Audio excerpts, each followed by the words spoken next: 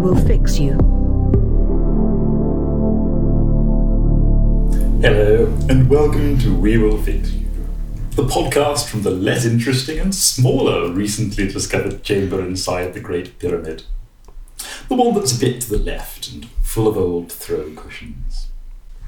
If you would like to ask us a question, maybe seek some life advice or wisdom of the pharaohs, why not write to us at wewillfixyoushow@gmail.com. Joining us this evening for advice, Mr. H.J. Doom, an artist so conceptual their work doesn't actually exist. I, of course, am Roger Hart, who scattered all those gills around the green. We have also as a special treat Ms. Lucy Bellwood, who is fit for treasons, stratagems, and absolutely no spoilers. Rounding off our merry band, Mr. Dave Conbury, the official spokesperson for Radon.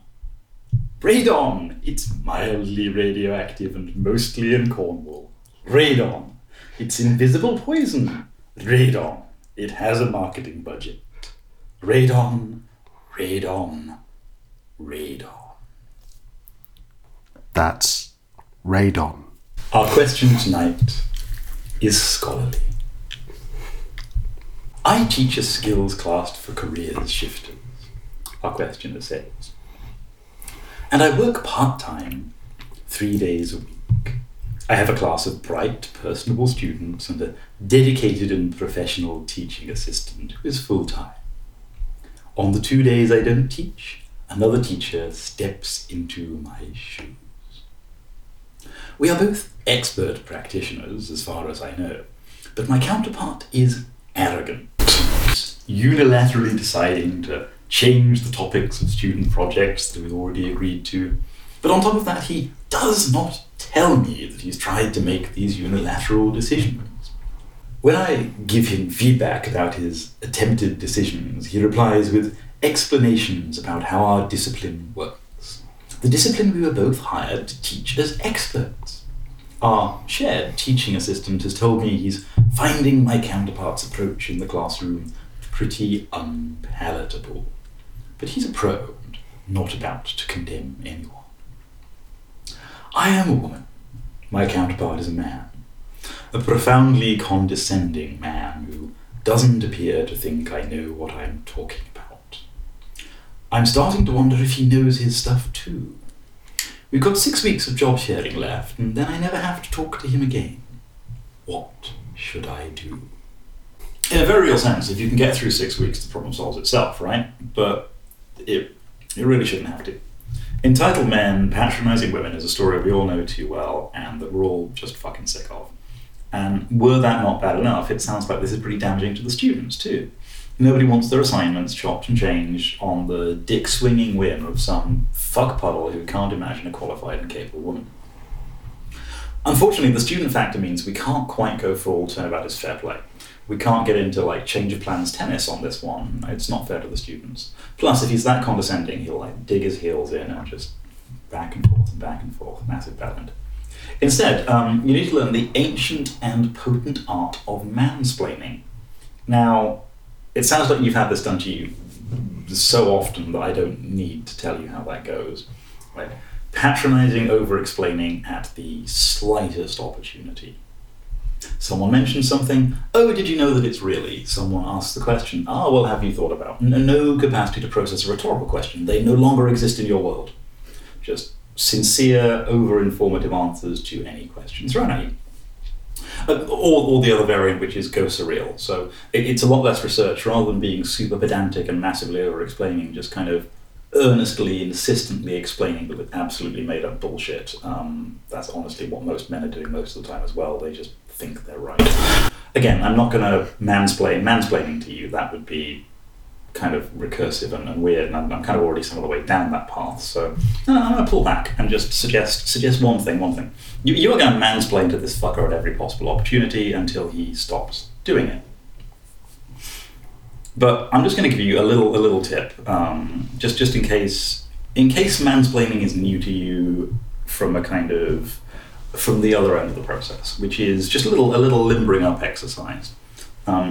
Every morning in front of the mirror, what I want you to do is practice saying, "Actually, I think you'll find," but in your most insufferable tone. Like, imagine you're an academic at a cocktail party, 20 years out of date in your field, and desperate to put down a new PhD candidate that you feel threatened by. Like, essentially, you're a walking Philip Roth novel. Say it like that. Actually. Draw it out.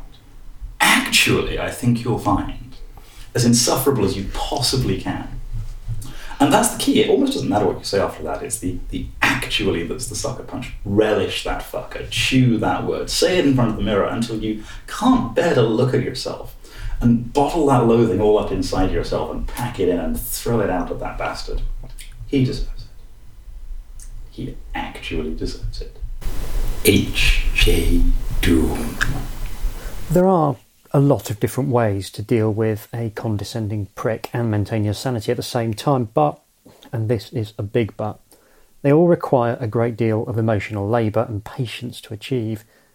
And from what you've said, this prick is going to be someone else's problem in just 6 weeks' time. But you know what doesn't have a high emotional labour cost attached to it? Revenge.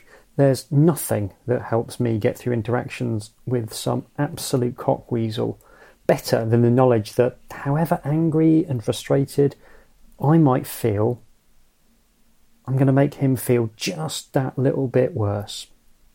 Now, once upon a time in Northern Europe, revenge really was a simple matter. You just invite him over to your house for a slap-up meal, get him drunk, stab him, and set fire to the building. Sadly, in these more politically correct times, there's considerations like the fact that your house is almost certainly worth more than you are, or that murder and arson are both likely to be breaches of any standard rental agreement. There's also the small matter of this arsehole's relatives swearing a blood feud against you and starting a cycle of reciprocal violence that will go on for generations. And that's going to make it really, really tricky to relax in front of Bake Off of an evening, because there's always that outside chance of bloody reprisal from his third cousin's nephew who wants to prove he's a man by ripping your lungs out and draping them attractively over your shoulders. So what we need to do is find a form of revenge that will cause this human offal unhappiness that's commensurate with his behaviour, but which stops just short of triggering a bloody vendetta.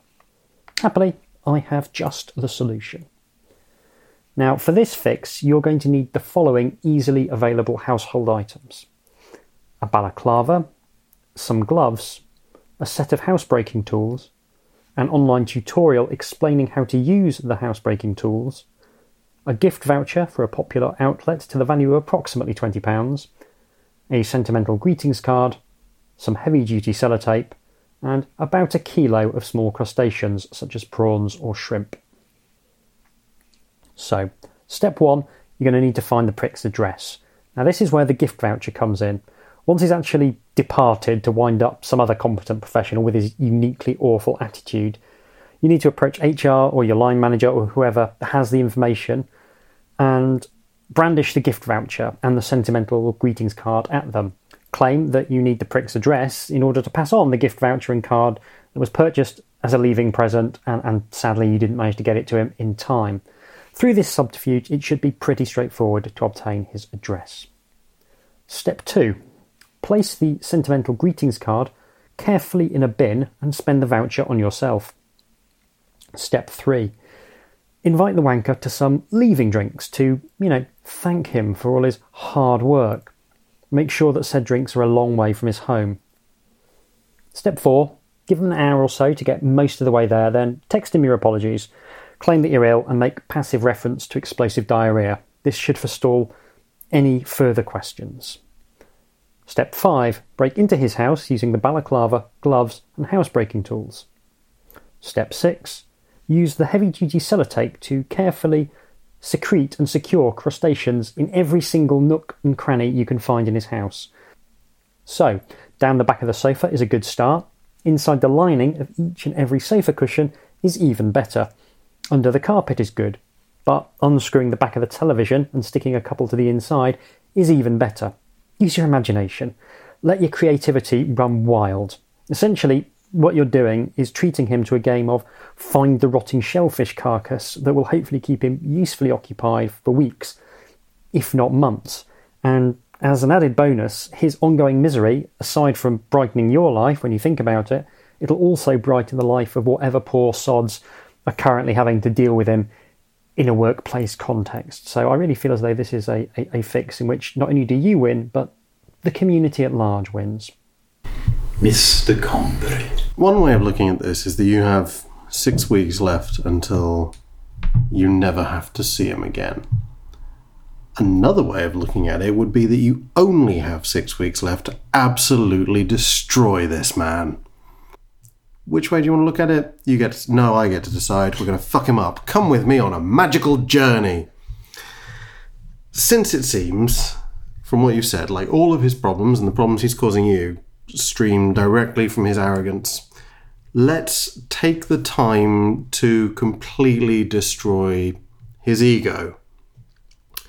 This might also have the side effect of making him a better person if you really need to justify it to yourself or the people that you are soon to draft as co-conspirators in this.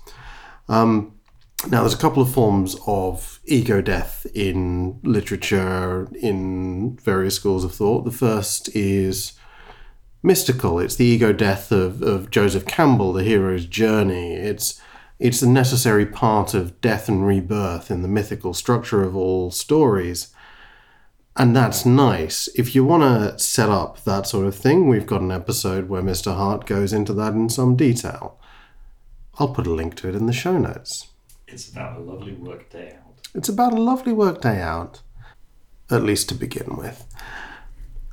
But the other form of ego death is one that's more psychological, and there are various techniques. It's a big part of Jungian psychology, but it's also a part of taking quite a lot of mushrooms. So, while you say your TA is a professional, are they enough of a professional to keep them from dosing your co-worker's coffee with an increasing amount of psilocybin? Let's hope not, because you are going to have to dose this fucker all the way through to total ego collapse. It is, I'm afraid, going to be a bit of a bumpy ride, metaphorically speaking, but you should also try to stop them from driving a car. I'm not going to tell you how to get the psychedelics, but getting enough psychedelics into their system should eventually cause ego collapse. According to some doctors, and men who claim to be doctors but always seem to just be in that one park, you know the one, they will then go through a period of reflection and rebirth, possibly coming back with new insights about themselves, a complete abandonment of ego and selfishness. Or they'll shit themselves in a McDonald's, and either way you've had your fun. Ms. Bell. Well, I think we've got a very well-rounded panel of options here. We have the death of the ego, but what I would suggest is actually the opposite. Men of this nature, and I have encountered a few in my time, are incredibly receptive to compliments, and this can in fact be used to orchestrate their downfall.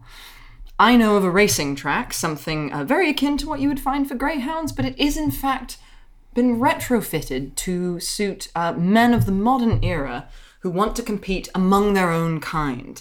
There is a woman painted in cardboard and affixed to a track who sets off blaring a tiny megaphone stating that she knows things about, say, her body, her reproductive health, the human condition, or any other things that women tend to be slightly more better at understanding than men.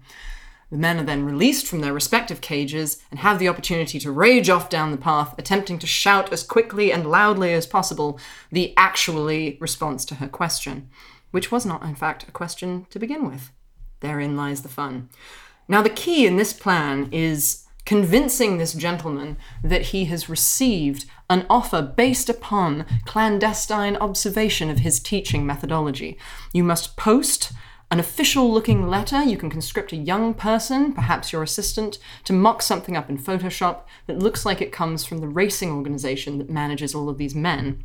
At which point he will receive the letter, his ego will inflate to the size of a hot air balloon, and he will feel incredibly empowered and excited at the opportunity to best his peers in battle, at which point he will traipse off to the racing track, never to be heard of again. Which seems like a fairly good solution. Plus the bonus opportunity to lock him in a little cage. And the betting. Oh, the wagers, the odds, the little frisson. And if you would like to experience such a thrill, why not write to us with your problems at wewillfixyoushow@gmail.com, or perhaps online at hauntedphonograph.com. Goodbye. Run along.